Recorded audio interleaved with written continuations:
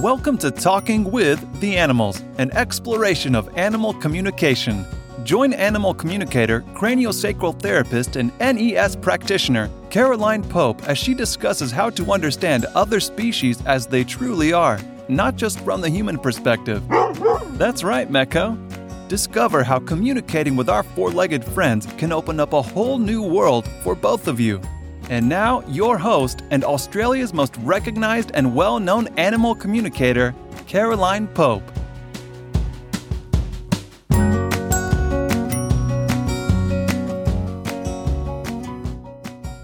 Hello and welcome to another episode of Talking with the Animals.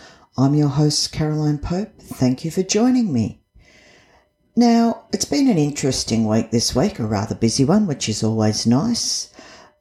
But I've had two cases in the last 2 days. So, of course, when I'm thinking of what do I do for a podcast and 2 in 2 days jumps out, it's pretty easy to work out what it's going to be. And this week I've had several cases of animals in pain written off as behavioural. Now, one springs to mind in particular. Lovely, lovely dog has had a growl at the owner when she touched it in a certain spot. Now, notice I said in a certain spot, not everywhere. So she took her dog to her vet, who also happens to be a behaviouralist, and the vet promptly tried to write it off as behavioural. Now, I'm not knocking this vet because this dog does have a few issues that need working on as far as behaviour goes. However, touch it everywhere but a certain spot and the dog is fine. When you look at the dog's file, it's actually been treated with dry needling for back spasms. And they're not little either. I worked on this dog. Absolute credit to the owner.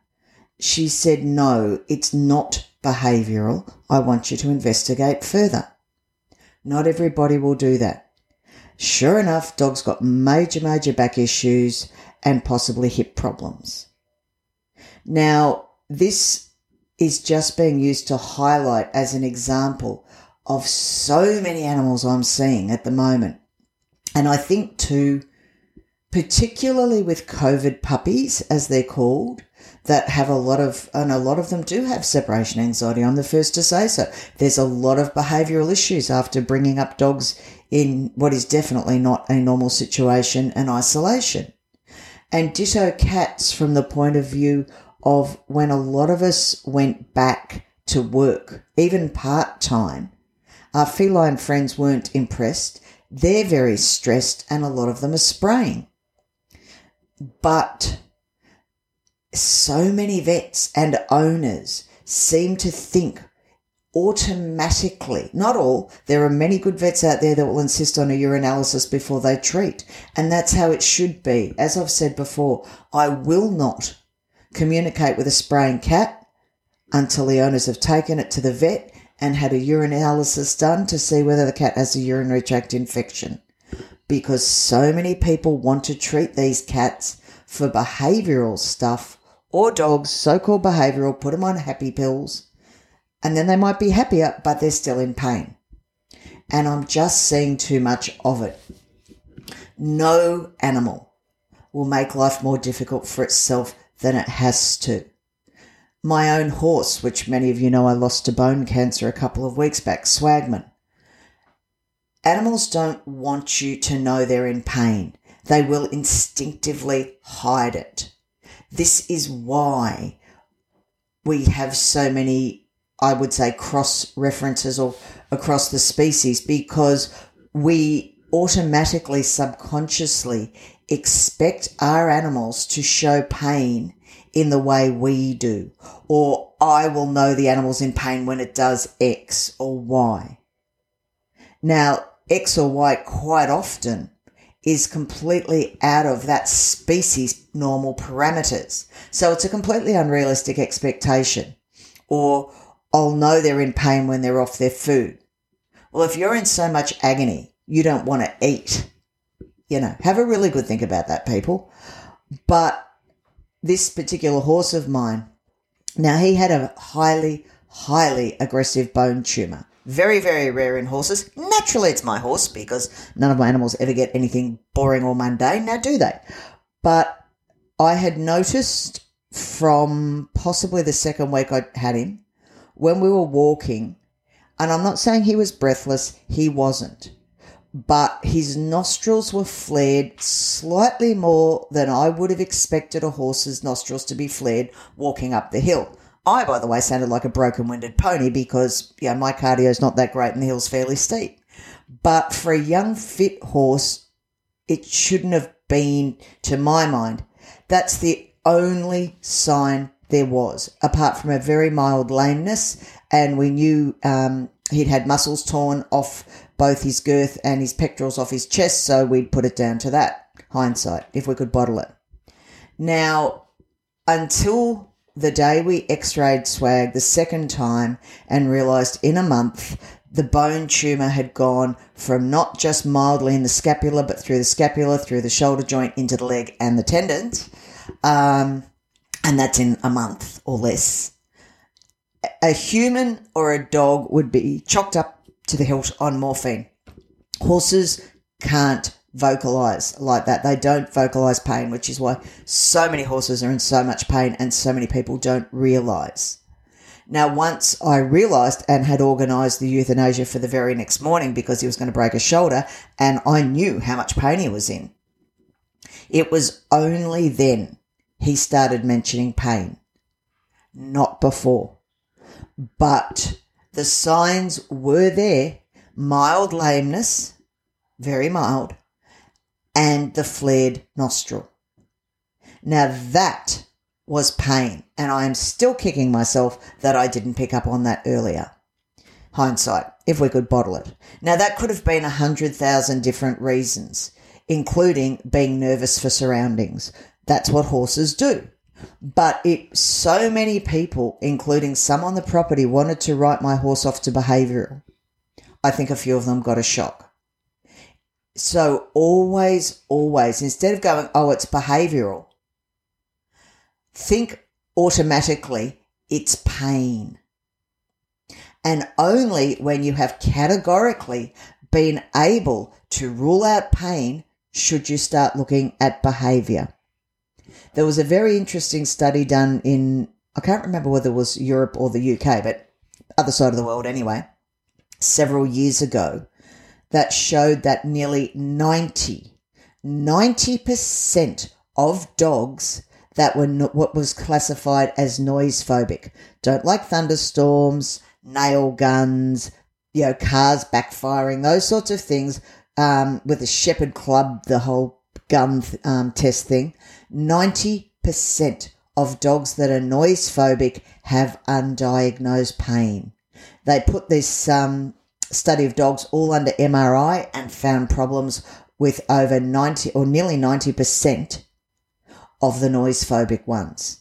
And that, of course, is why so many so-called noise phobic dogs become worse as they get older, because most of us don't age particularly gracefully.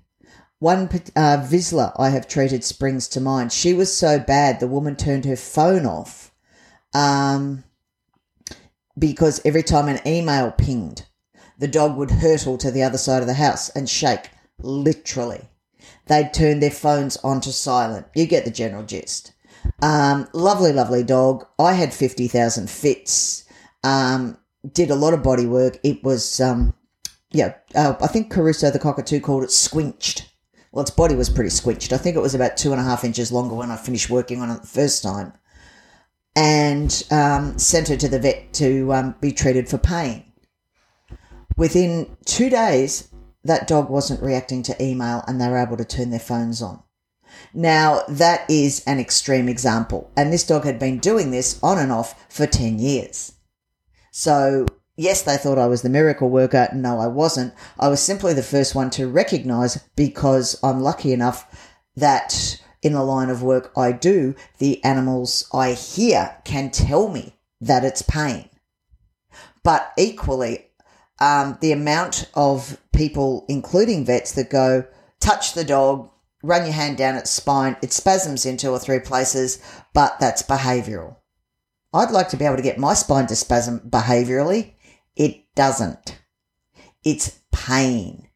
And I completely understand, and particularly in the horse world, and yes, I am having a go at the horse world at the moment. I'm not particularly happy with it for a bunch of reasons, but so many horse people in particular call something behavioural rather than admitting that it's pain. Dog and cat people do too, but I think it basically comes down to, if we admit to ourselves that an animal is in pain, we need to do something about it. It's much easier to write the animal off as being bad or stupid or whatever they want. Lazy. Lazy is a classic one in the horse world. The horse is lazy. No, it's not dickhead. It's sore. In fact, in a lot of cases, you're going, I can't understand why it's not doing X or Y. My response is, I can't understand why it hasn't killed you. It's in that much pain. Horses always try and look after their riders. They really do a sensational job as far as that goes. And particularly they say, it's only mildly lame, so ride it. Horses don't limp, nor do dogs or cats, for the hell of it. It's pain. If an animal is favouring a leg, it's pain. So don't ride the horse. Treat it. Absolutely. I agree. The old, you don't use it, you lose it, but you don't put any weight on. You walk the horse in hand. Get it sorted, build it up gradually, build the muscle back without a rider on, and only when it is sound and you've got some muscle back on to support, then you climb back on and ride. Not before. This is what I'm seeing time and time again, unfortunately. It's what people are doing for convenience rather than actually looking at the animal. Jump up on the couch, on the bench. People often assume it's an aging process, and yes, it is. None of us jump around as much at 80 as we did at 20. I'm the first to say. But again, why? It's usually pain. So again, yes, we do age, but it doesn't mean you don't do something about it. I see so many dogs with feathers. Your general ones, say, for example, Border Collies, German Shepherds, Golden Retrievers, all the ones with all the hair on the back that people call feathers. So many people, their dogs have got knots there, and they'll take them to the groomer, and I'll say to them, well, why aren't you brushing? Oh, they don't like it. They sit down, they growl. Now, to me, that's a red flag. If the dog's perfectly happy having its back brushed, its chin, its front legs, all the rest of that, and you get to the back end and the dog becomes guarded or growls, that's not behavioural. That's telling you that the dog has a problem. Cats can be a little trickier with that because some cats simply don't like being groomed. But again, have a good look at why. Cats, particularly overweight cats, and that's a whole other thing. Don't even start me on cats that are overweight. But simply look at it from the point of view of how much more they jump than you and I or dogs. So every time they're a pound overweight, that's a pound extra on those joints. Every time they jump down, landing, putting stress on the joints, you get the general gist. So they're more likely to be sore. And of course, most cats don't like being groomed. Add being sore into the occasion, or equation, I should say, and you're going to have problems. And so often, and look, cats do have behavioural problems, absolutely, but they're generally created by us. And I would go as far as to say 70% of behavioural problems have some sort of physical base that started them off. So please, if your animal is exhibiting signs that you believe are behavioural, instead of saying, why is my animal exhibiting this behaviour, try and change it around to, is my animal in pain? And when, and only when, you have 100% categorically ruled out pain, then start looking at behavioural modification. Believe me, your four-legged friend will thank you for it.